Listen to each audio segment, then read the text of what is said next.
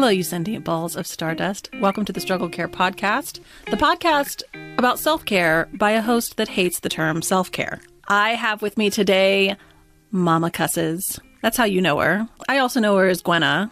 Say hello. Hello. We're going to talk today about parenting under stress. And I know not all of my listeners are parents, so feel free to skip, or you know what? Feel free to hang in, because I find that even if you're not a parent, so many of us are reparenting ourselves that it can actually be kind of cool to listen to people talk about parenting. So anyways, glad you're here. Gwenna, I'm so glad that you're here. I am excited to be here. You emailed me and you're like, hey, you want to be on my podcast? I was like, yes! Yes, I do! Well, I just want to jump right in because you and I did an event recently where you told a story that really resonated with me. I mean, I don't know how many of our listeners know my story, but I gave birth to my second baby right as the pandemic shutdown happened. And I, as a therapist and a mom that really believes in kind of respectful parenting, I had all of these parenting ideals. And as I became more and more isolated, more and more depressed, more and more angry, I found myself turning into the kind of mom that I didn't recognize. And there was so much failure that I felt about that as I was like raging, right? Like hulking out at my kids. And it made me sort of recognize that I had all of these amazing ideals about how to parent that I had picked up from books and podcasts and blogs, but none of those resources actually addressed how you are supposed to pull off any of this respectful, gentle parenting stuff when you yourself are compromised, burnt out, stressed. So will you just start by telling us that story that you told? So I have not always been a gentle or responsive or intentional parent. I had my child when I was 23 and I was in a not good place mentally or emotionally. My ex was abusive and I was coping with that. And then I kind of had to go on the journey of leaving an abusive ex. And to any listeners who have ever done that, that is more complicated than just getting in the car and driving away. And I was kind of parenting in permanent reactive mode. Like, my daughter would present a parenting challenge or a parenting quandary, and I would look at exactly what was in front of me and just move forward. And sometimes I made good reactions, and sometimes I made crap reactions. But there was one day, my daughter was probably 6 or 7. We'll let listeners know that this will be a cussing podcast in case they're listening to it in the car. And you're right. So, if you've got littles, maybe pause for a sec. So I had a shit-tastic day. Everything that could go, it was a Murphy's Law day. My PT Cruiser had broken. I'd had a terrible day at work. I'd had people call in. I had a child that was not mine puke on me because I was working in a museum at the time. And then I get home and I get the chicken out of the refrigerator that I was going to cook for dinner, and it had spoiled at some point. And so now I didn't have dinner. And my daughter walks in at what was technically the worst possible moment for her to have walked in. She couldn't have known that. I don't even remember what she said, but I lost my mind. Every bit of negativity and pent-up rage that I had gathered throughout the day just came pouring out on this 6, 7-year-old child. It was unfair, it was inappropriate, and I didn't have any control over it. It was just my reaction at the time. And in that moment, as I am screaming at volumes that the neighbors 2 doors down could hear me at conversational tones, in that moment, I regained consciousness. And I opened my eyes for the first time in years, and I watched my daughter flinch. She shrunk away from me and tried to make herself small. She was handling my shit better than I was. She was 6 or 7. And that was the moment where I was like, nope, not this. I never want to be the reason my daughter makes herself small, the reason my daughter tries to disappear, the reason my daughter is having an emotional breakdown because her mother can't handle her own emotions. And so I went to the internet, as one does. I connected with two groups, neither of which exist anymore. One was a Facebook group called Parenting with Intent, and one was a Reddit group that was just about, it didn't really have a name because this was in the days before gentle parenting kind of caught fire as a term. The style of parenting has been around since the dawn of parenting. We just didn't really have a name for it. And it's not been a very popular parenting choice up until, really the 21st century. And that's where I learned the difference between responsive and reactive parenting. I resonate with parts of that story so much because I feel like I spent the first 18 months of my second daughter's life just in reactive parenting. And I remember getting with a therapist and asking, I don't know what to do when I get so angry. And I know they're just being kids. I know they're not doing anything wrong. And I get so rageful. And I said, what do I do when I get to that point where I'm almost seeing red? And I'm trying to get her to tell me these tips because I would fly off the handle and then feel so guilty. And she said something to me that ultimately was so validating. It's going to sound odd, but she said, can I just be honest with you? And this is what happens to me, by the way, because I'm a therapist. And so when a therapist sees a therapist, occasionally the therapist will just be like, can I just shoot you straight on this? And I go, yeah. And she goes, there aren't really tools that pull you back from that moment. Once that moment has commenced, there aren't magical mindful tools that make you regain yourself. You really, there are some things we can do to mitigate harm in that moment. If we want to talk about walk to the bathroom, scream in the bathroom, or, those sort of things so that you're mitigating the harm that's happening to your kid. But if you're looking for some sort of magical therapy tool that is supposed to make you just cool your head off and regain consciousness and come back to calm, it doesn't exist. It doesn't. It's the same thing as when our kids throw temper tantrums. If you've been practicing gentle or responsive parenting, once you hit the crying, screaming, throwing themselves on the fit, there's riding that wave. There's attempting to find points at which, okay, yep, the feel is a feel. We're going to do it, but we can't stay up here. We have to de-escalate. So we're no longer trying to communicate, don't hit your sister, don't throw the ball at the TV, don't eat dirt. We're purely trying to get them out of that peak tantrum so we can resume the conversation of don't hit your sister, don't throw the ball at the TV, don't eat dirt. We have this expectation that because we have fully developed prefrontal cortexes and some level of emotional awareness that our kids yet lack, that we are immune to this. No, once your cortisol levels in your brain get too damn high, you just kind of have to ride that wave and find ways to de-escalate, but you're still going to be fucking pissed. Yeah. And she was like, the only thing that we can do is walk it back and figure out what in your life is missing by way of support and skill. But those support and skills are going to be implemented in other times and areas. And then those will sort of decrease the amount of these rage-filled moments. And it really was comforting to me because here I was thinking that there's something I could or should be doing in these moments to stop this. And I'm just not good enough to figure it out. And it's no, it's way before that. And like I said, she had some ideas about how to mitigate harm in that moment. We talked about just walking away. We talked about, putting them in a safe place and going outside. I'll never forget my kids have this Melissa and Doug cleaning set. And I don't know what I was doing, but it was one of those similar days that you described. And I was frustrated and I was trying to maybe put on a diaper or something where they're wriggling around like alligators and laughing. That's always kind of what I really struggle with is you can be the biggest shithead in the world, but if you're laughing at me while you do it, I have a very hard time regaining composure. And so I'm holding on for dear life. And my daughter picks up the broom, the solid wooden toy broom, and whacks me in the head with it. Now, I can't remember if it was purposeful or not, because I want to say it maybe wasn't. And I snatched that broom out of her hands.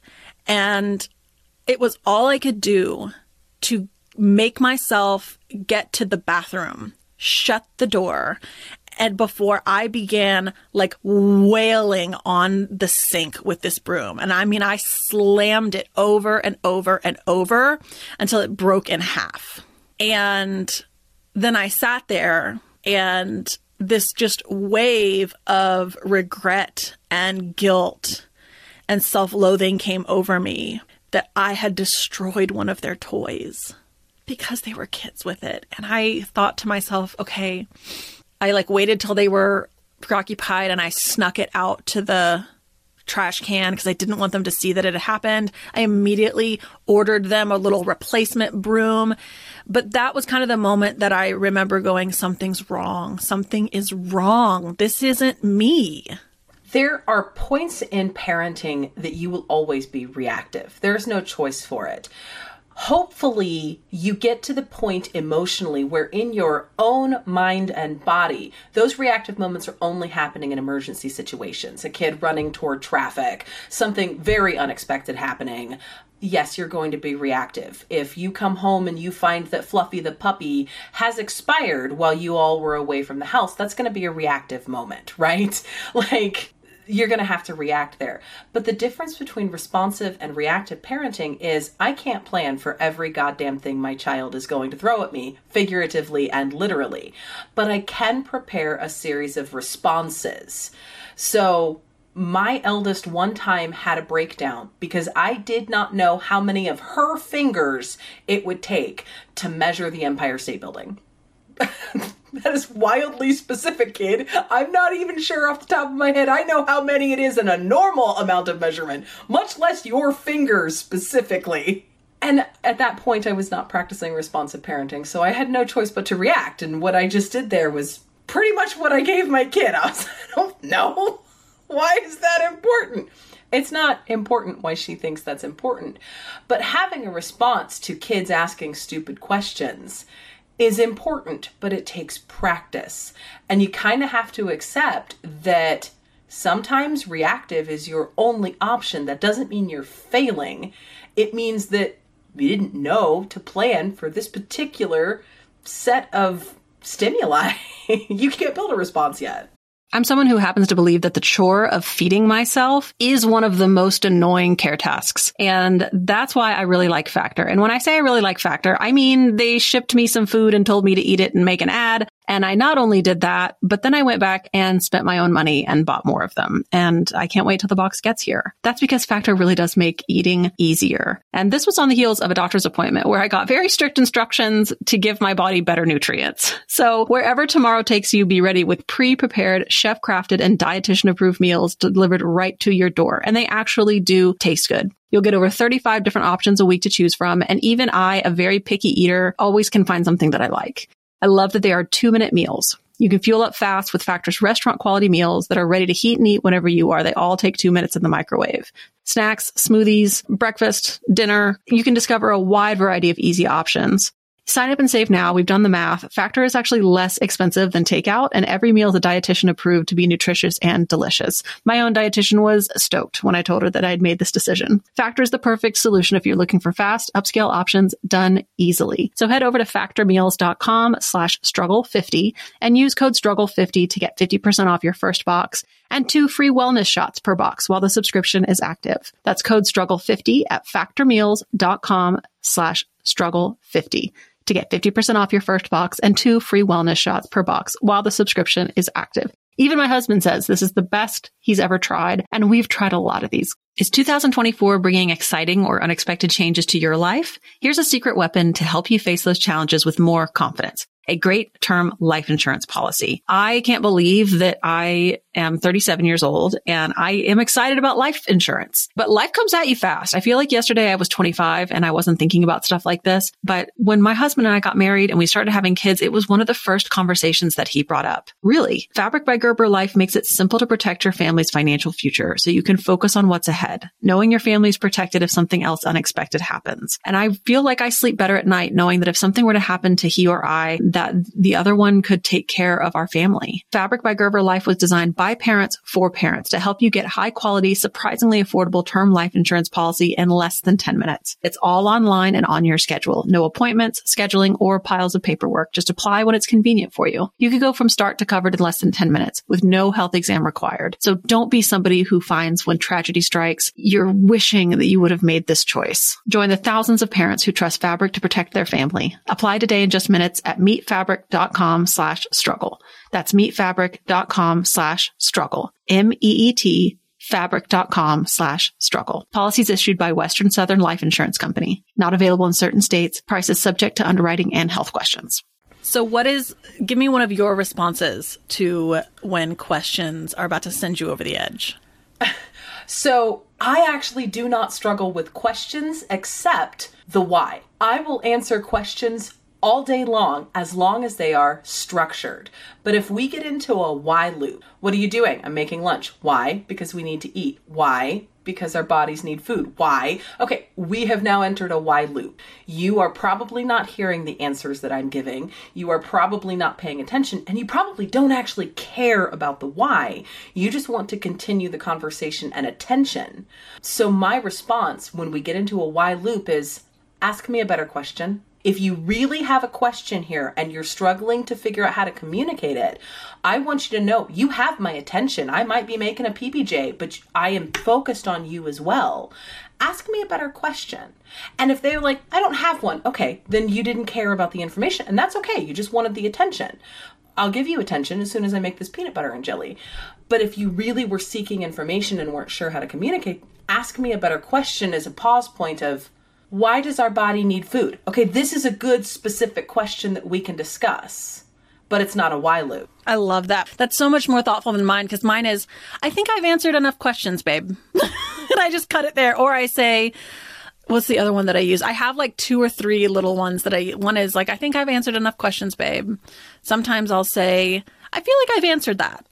I feel like I've answered that. Now we do that one as well. You already know that information. Can you remember it? Yes. I already answered that question 6 times, buddy. So here's something else that I recognized in my parenting journey, and I'm curious if you relate. In my experience, and especially just talking to lots and lots of people, parents, I think that sometimes when you have gone through a situation where someone has been abusive to you, you find yourself in these spots as a parent where you worry. You start to do behavior that doesn't look like you, and you have this fear of, am I turning into this person? Am I repeating this behavior? And it turns you into this shame spiral. And I had a realization that was sort of groundbreaking in my parenting journey, which was, and that happens a lot to me when my kids hit me. When my kids hit, when they push me, when they like laugh at me and won't stop like grabbing at my clothes. Like there's a certain specific sort of intersection of variables that puts me into a place where I'm about to snap.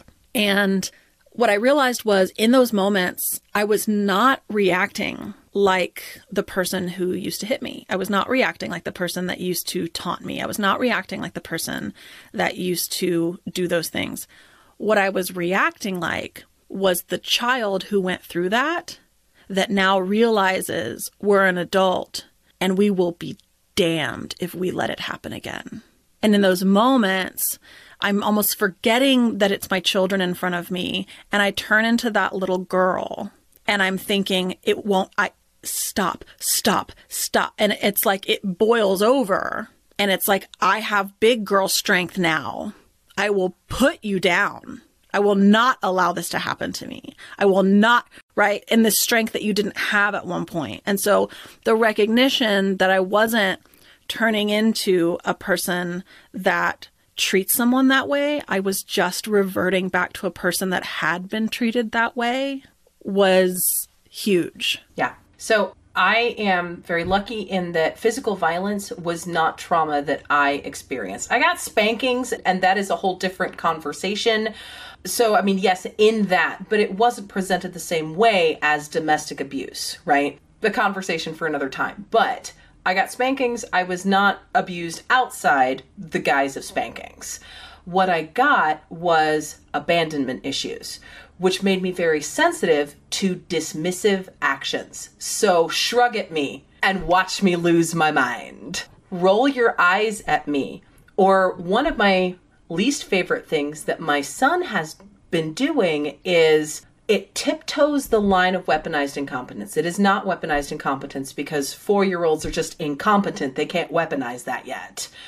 But when I give a specific instruction, I have done all the steps, I've done all the proper responses, and I know I have my son's attention. I know his listening ears are on. I know that we are communicating in a way that an adult and a 4-year-old communicate. And I give him a specific instruction. Buddy, go put your socks in the hamper right there. Like, I've done all the things. And he goes, what? Mother. You heard me, you SOB. I think that's why the laughing gets me. Like, I really struggle at bedtime because putting on PJs, going upstairs, like, I can handle, I don't want to, I can handle, I'm not gonna, I can handle all of that. What I can't handle is you going limp over and over, falling onto me while I have kind of a hurt back, and then laughing at me when I say, please stop, and you're laughing. And I just, oh God, it's so hard to cope with.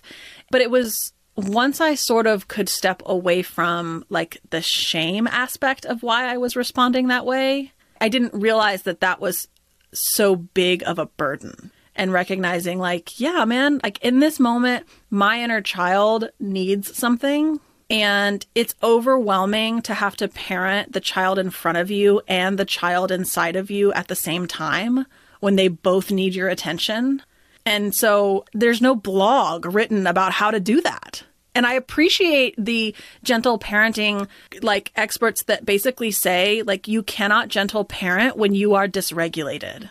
Like, let's just get real. I, for a long time, spent a good part of my day dysregulated. So, like, what are we supposed to do then? So the internet has a running joke that amuses me every time for different reasons. But I'm out here gentle parenting. When is my child going to start gentle childing? And the honest, ugly truth of that is, when they stop gentle childing, it means you fucking did your job. They're not a child anymore. You raise them to functional, emotionally mature adulthood. And while your child will always need you in some fashion, the relationship between a toddler and its parent and an adult and its parent should and intrinsically has to be different, right? So when your child starts gentle childing, it's because you don't have a child anymore. So gentle parenting is not about how you communicate with your child. It's how you regulate yourself. And once you regulate yourself, now you're able to approach this tiny human being who is learning to person from scratch from a more stable platform. So gentle parenting, that's really why it's called gentle parenting. It's about the parent. And that whole explanation doesn't make it any fucking easier. Well, and I would also say, like, if your child is gentle childing all the time, that also might be a child that is too afraid. It's premature maturity. Right. Like a child that is quote unquote well-behaved all the time, like, that's not normal. And you can produce that kind of child through fear and intimidation and domination, but that's not what I'm going for. And I think that's really hard for me sometimes, is that, especially on the internet, right? Like, I feel like the group that says, you know, let's be gentle parents and let parents be parents, it's like there's some odd overlap with the group that will see a child, quote unquote, misbehave and just say, well, you shouldn't tolerate that. You shouldn't, like, parents shouldn't tolerate that. And it's like, what? Like, I sometimes see parenting experts on TikTok where they'll, like, duet a child, like, falling out in the grocery store. And they'll say, like, see, the problem here is that, like, we allow this. Like, we tolerate this. Like, this behavior shouldn't be acceptable. But they never say, like, what are you supposed to do to stop a child from doing that? Because I know how to stop a child from doing that. It's going to screw them up and traumatize them. Mm-hmm. But, like, I can intimidate them into quitting. Yeah. I'm twice their size. Right. And so this pressure we sometimes feel as parents to modify our child's behavior immediately, or we're a bad parent, like, is not consistent with actually teaching them social emotional skills. Yeah. Well, and it's one of those, the English language is stupid and is wildly imprecise for having so many friggin' words in it. So the idea that, oh, you shouldn't tolerate this behavior. No, that's exactly what I should do. I don't have to accept or encourage the behavior, but we're all going to have to tolerate it, or I'm really just passing the buck to their future partners or their teachers or their managers because they don't know how to deal with this shit. So no, I do have to tolerate it. That doesn't mean that I'm not working on it with them. Because when you get to the fit stage, we have to cool down, right? It's what I call offline work. So we work on emotional regulation when they are not elevated, because it's stupid to do it while they are elevated. So we have offline conversations. Everything's fine. Everyone's in a good mood. Hey, buddy, if you ever feel frustrated, what should you do? You should say, I'm frustrated. I need a minute. Right. Excellent, buddy. So the next time I see that frustration level climbing in the freezer section of Walmart, hey, buddy, are you frustrated? Hey, what do we do when we're frustrated? I'm frustrated. I need a minute. Okay, let's go do that.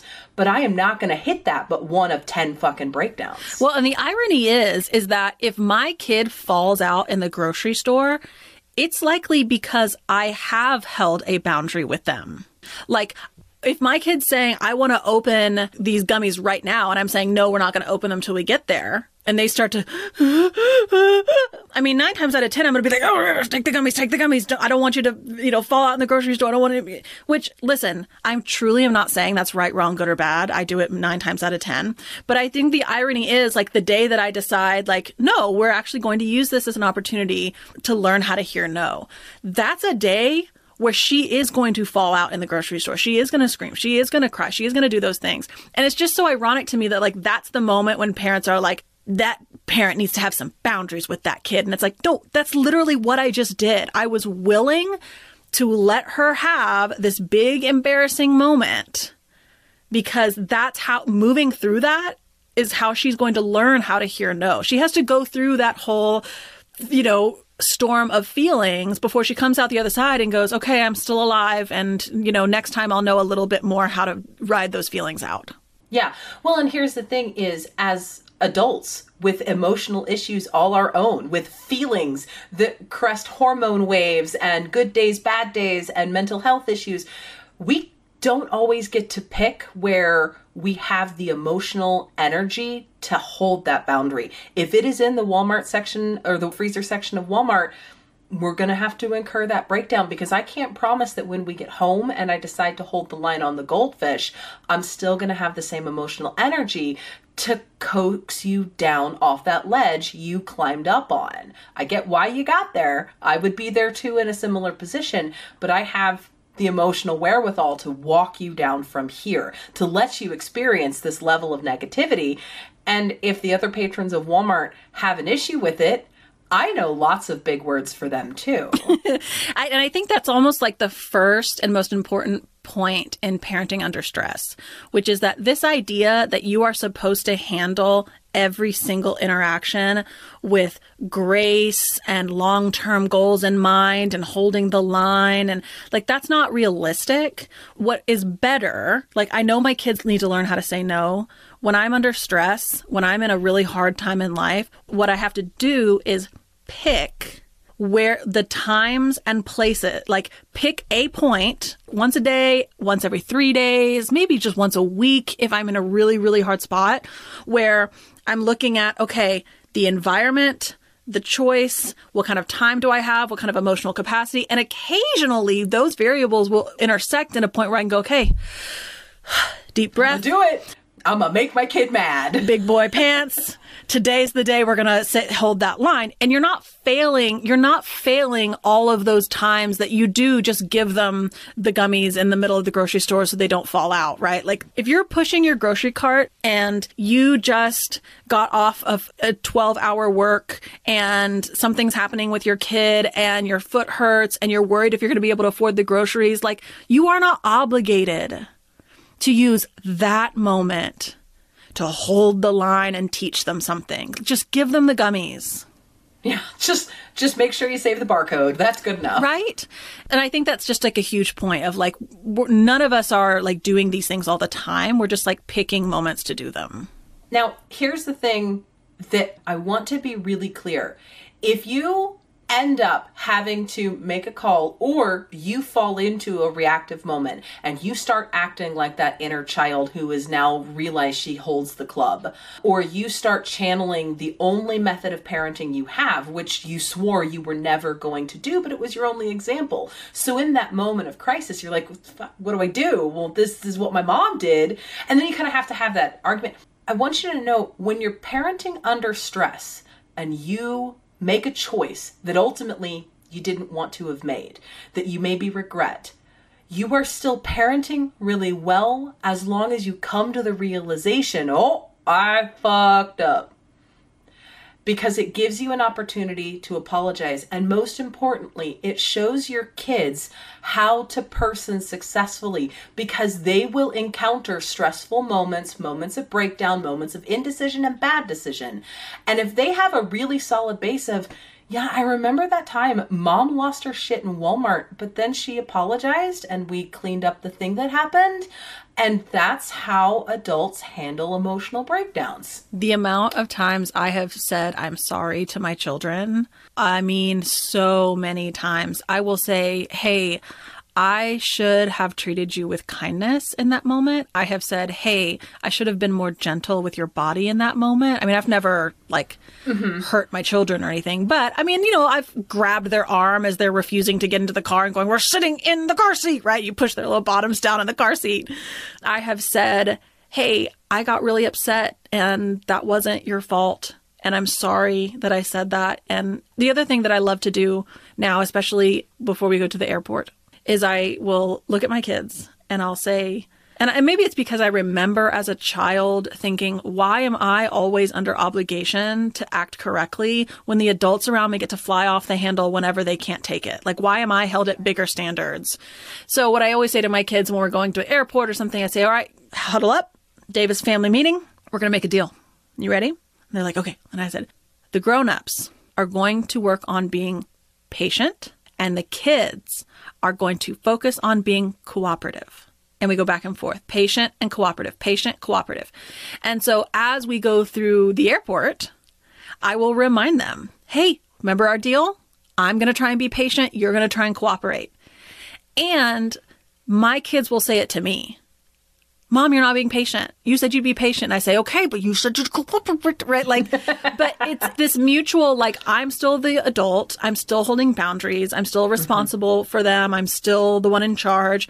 But I'm also admitting, I'm a person. I'm also working on trying to do what's best for our whole family to move through this day. And you are also expected to do what's best for our family to move through this day. So that's always a good one. I'm going to work on being patient. You work on being cooperative. Hey there, I'm Debbie Reber, the founder of Tilt Parenting and the author of the book Differently Wired. The mission of Tilt is to change the way neurodivergence, whether that's having a learning disability, having ADHD, being gifted, autistic, or some combination of all of the above, is perceived and experienced so differently wired kids and the parents like us raising them can truly thrive. On the Tilt Parenting podcast, I get to talk with authors, therapists, educators, and parenting experts who are committed to this mission. I ask the questions my listeners are most curious about when it comes to supporting our kids.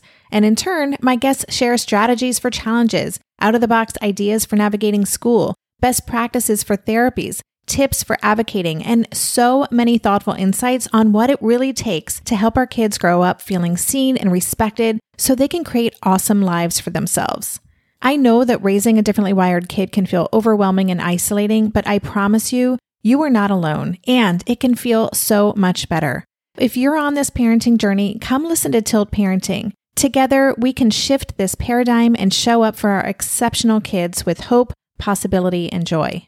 When it comes to raising kids, there's so much to consider. Things like, what do we feed them? When do we feed them? How do they sleep? What does it look like to raise kind kids? How does their nervous system work? How do I keep myself calm? What are my triggers? There's so much that comes into play, and we are distilling all of that information for you at Voices of Your Village podcast, where we bring experts in the field of early childhood and education and psychology and across the board so that you don't have to comb the internet for information. children, you get to show up and hang out and have shame-free, judgment-free conversations and insights into what it looks like to raise kind, empathetic, emotionally intelligent humans. I'm Alyssa Blask Campbell. I have a master's degree in early childhood education. I'm a mom of 2, and I am walking this journey right alongside you doing this work. Come hang out with me at Voices of Your Village, and we can dive into real conversations with actionable tips.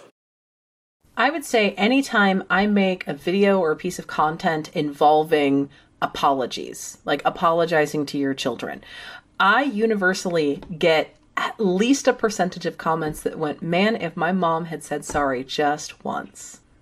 Which, it's upsetting, but it's also, okay, but you did the work there. You recognize the importance of apologizing and humanizing our own behavior. We are people. We are flawed people who are raising flawed people. And it's a punch in the stomach to recognize we're raising flawed people. Our children will have flaws when they are out of our house.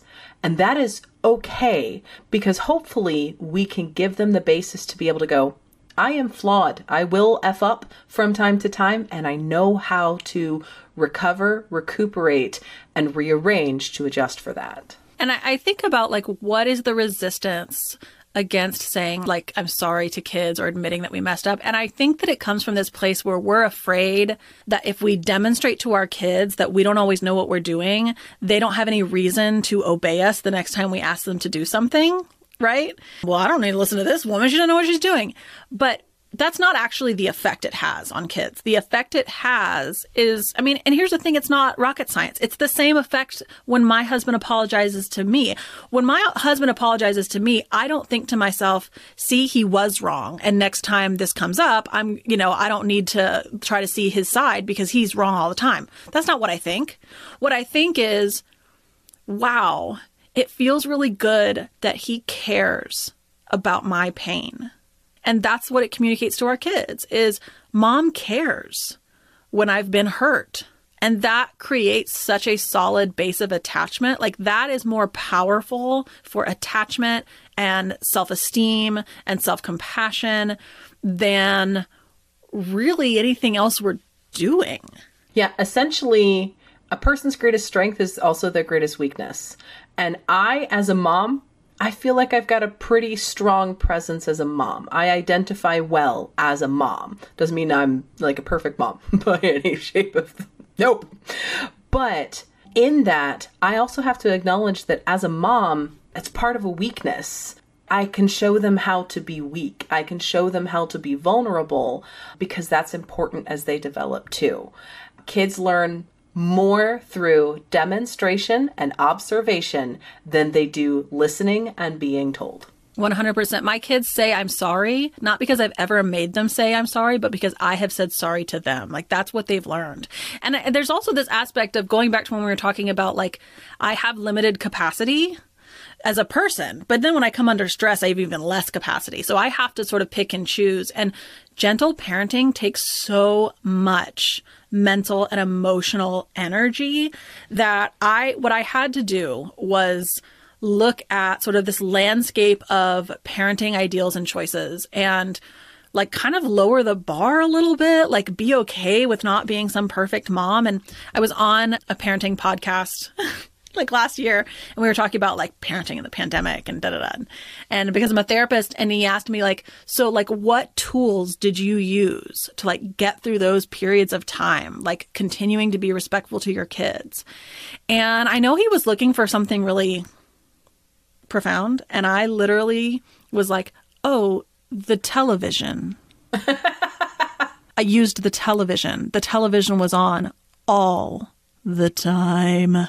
That's it. I use cereal and sorry. That's when I am at my break point, when I am at the end, we're having cereal for dinner and mom's going to say sorry as soon as she calms herself that she can mean it. Cereal and sorry. That's how we cope with this shit. Mine's TV and ice cream. So it'll be like, I'll just turn the TV on. Like I've hit my limit. I can't be kind today. I'm going to turn the TV on. And I'm not doing it from this perspective of like, this is going to be the rest of our life. I just know this is a hard period of time. I know that I'm reaching out to people. I know that I'm trying to build more skills, more resiliency, more ability to regulate in those moments.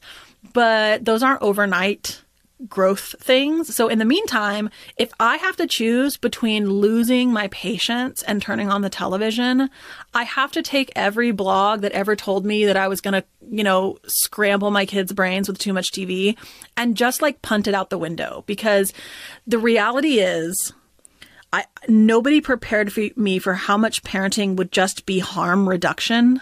Like, I get it. Like, yelling at my kids isn't good for them. Sitting in front of the TV all day is probably not the greatest thing. But like, in this moment, I have to do just like pure harm reduction. Like, better to turn on DuckTales than for me to break more brooms.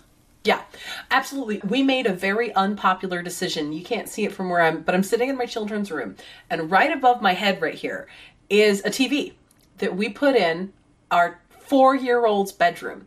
Now, to be clear, this is not used often. It is used for, okay, we have all hit our breaking point. We are all overtired. We are all overstimulated. You are going to go watch My Little Pony in your room, because if mom has to watch My Little Pony with you, it will push her past the edge. She's already dangerously close to tipping over. Yeah. Listen, the TV, and just in case anyone doesn't know that's listening, all of the research around television, it does not show that television does something harmful to your children. What it shows is that there are other activities that are necessary for their brain development. It is necessary that they socialize. It is necessary they go outside. It's necessary that they do things with their hands, that they work out problems, that they move their body around. You need that kind of thing in order to sort of optimally grow and mature.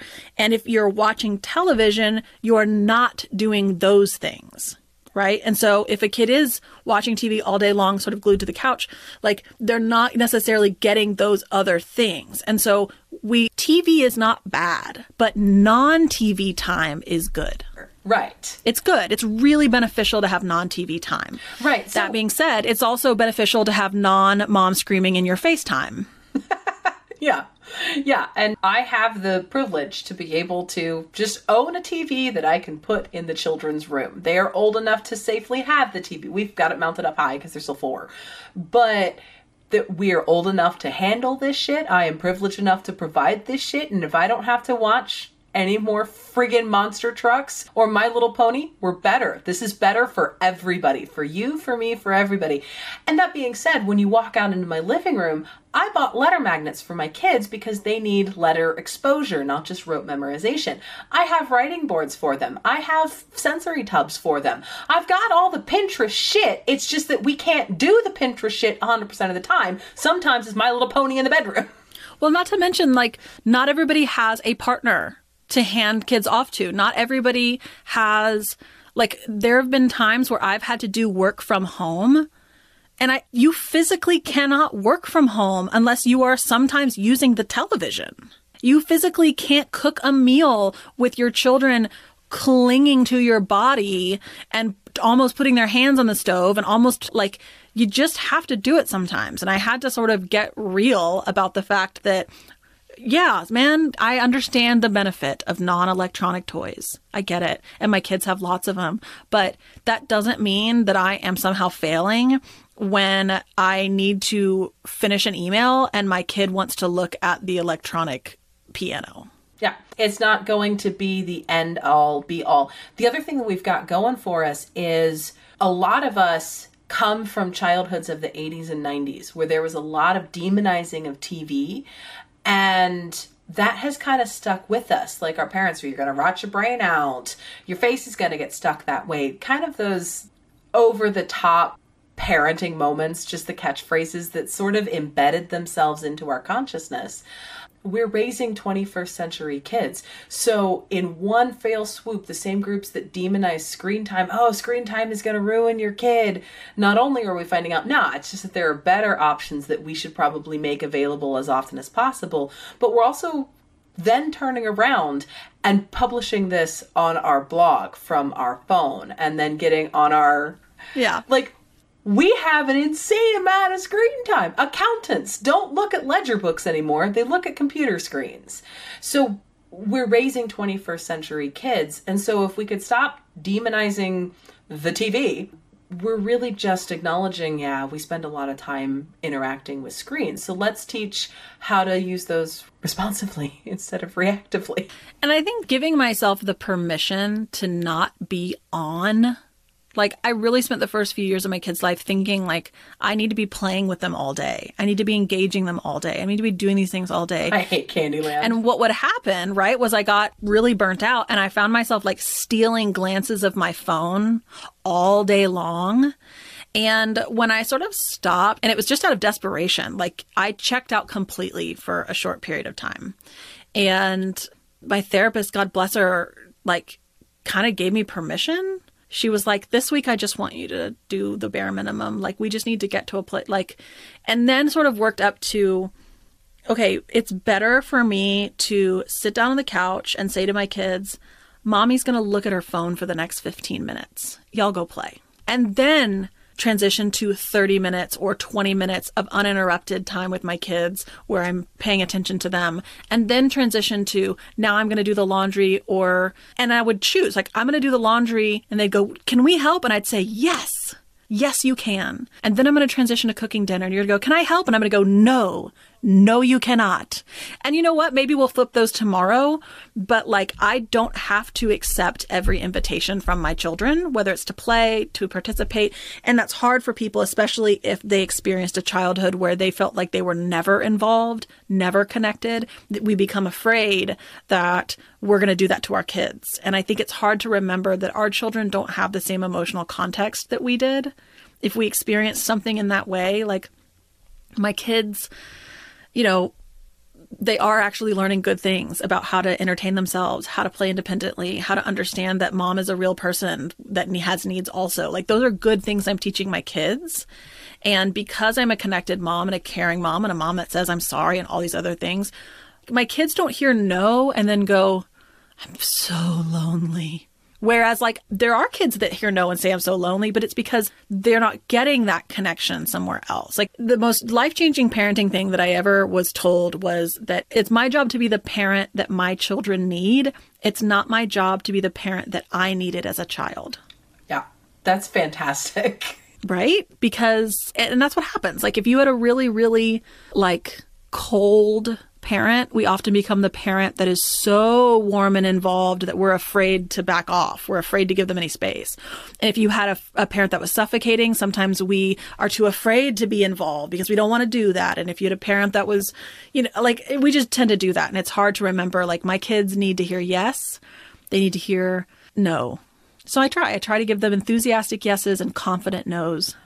I think when you're reparenting yourself while also parenting, it presents really unique challenges because our instinct is to go, this is how my dad handled this. So what is the opposite of that? And that might not be better than what your dad chose. Like, yeah, there's a middle ground somewhere in between. It's not, and you have to find that middle. My hand was a terrible object lesson here.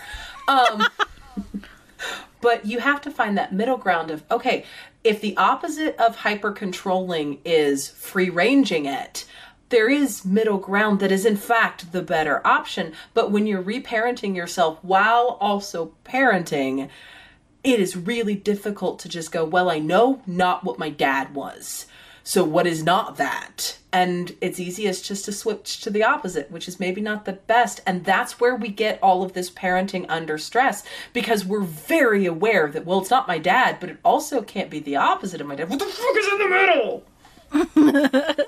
Totally true. Well, I really appreciate you coming on. I love talking to you about parenting, probably more than I like talking to anybody else, because I feel like we need more representations of what parenting in real life looks like. That is the point of MommaCusses, is to normalize modern parenting.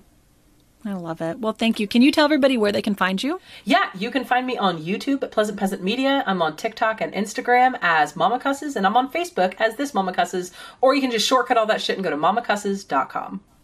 And you have a book that's going to come out. I do. I have a book currently titled MommaCusses, but we're very early in the publishing process.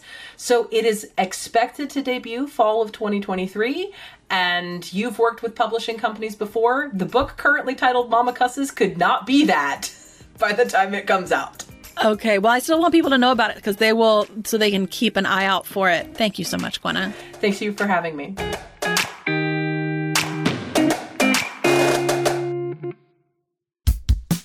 Oh, hey, everybody. It's us, Blair and Molly, your old pals from Toddler Purgatory. Two moms who are also actors, who are also creative beings, who sometimes feel stuck. And this is our new podcast, Unsticking It with Blair and Molly. What happens when your creative spark just seems to disappear? Gone. Poof. Bye. See ya. What happens when life gets in the way of your creativity instead of nourishing it? That's what happened to Molly and me. We felt like the thing that drove us creatively stopped working and impending doom had in fact impended. Totally. So we decided to do something about it. And that was steal ideas about getting unstuck from the most creative people we can find. We talk to guests about how to break through the mucky, gluey, sticky wall that can get between you and your creativity. We hear about their journeys, their successes, their challenges, and even their bougie coffee shop orders. And we're not just talking Bob Ross type paint on paper artists here, though we talk to them too. We're talking to actors, creative directors, dancers, and people who are working hard to be their best creative selves in a world that can sometimes feel real uncreative. We all have something to teach each other, so let's steal their ideas together. Join us, won't you, as we deep dive into how to unstick ourselves from the life gunk that can get in the way of our creative freedom. Pandemics, school calendars, world events, lack of sleep. Oh, get out of their life gunk.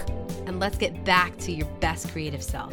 Subscribe to Unsticking It with Blair and Molly. You're not going to want to miss an episode.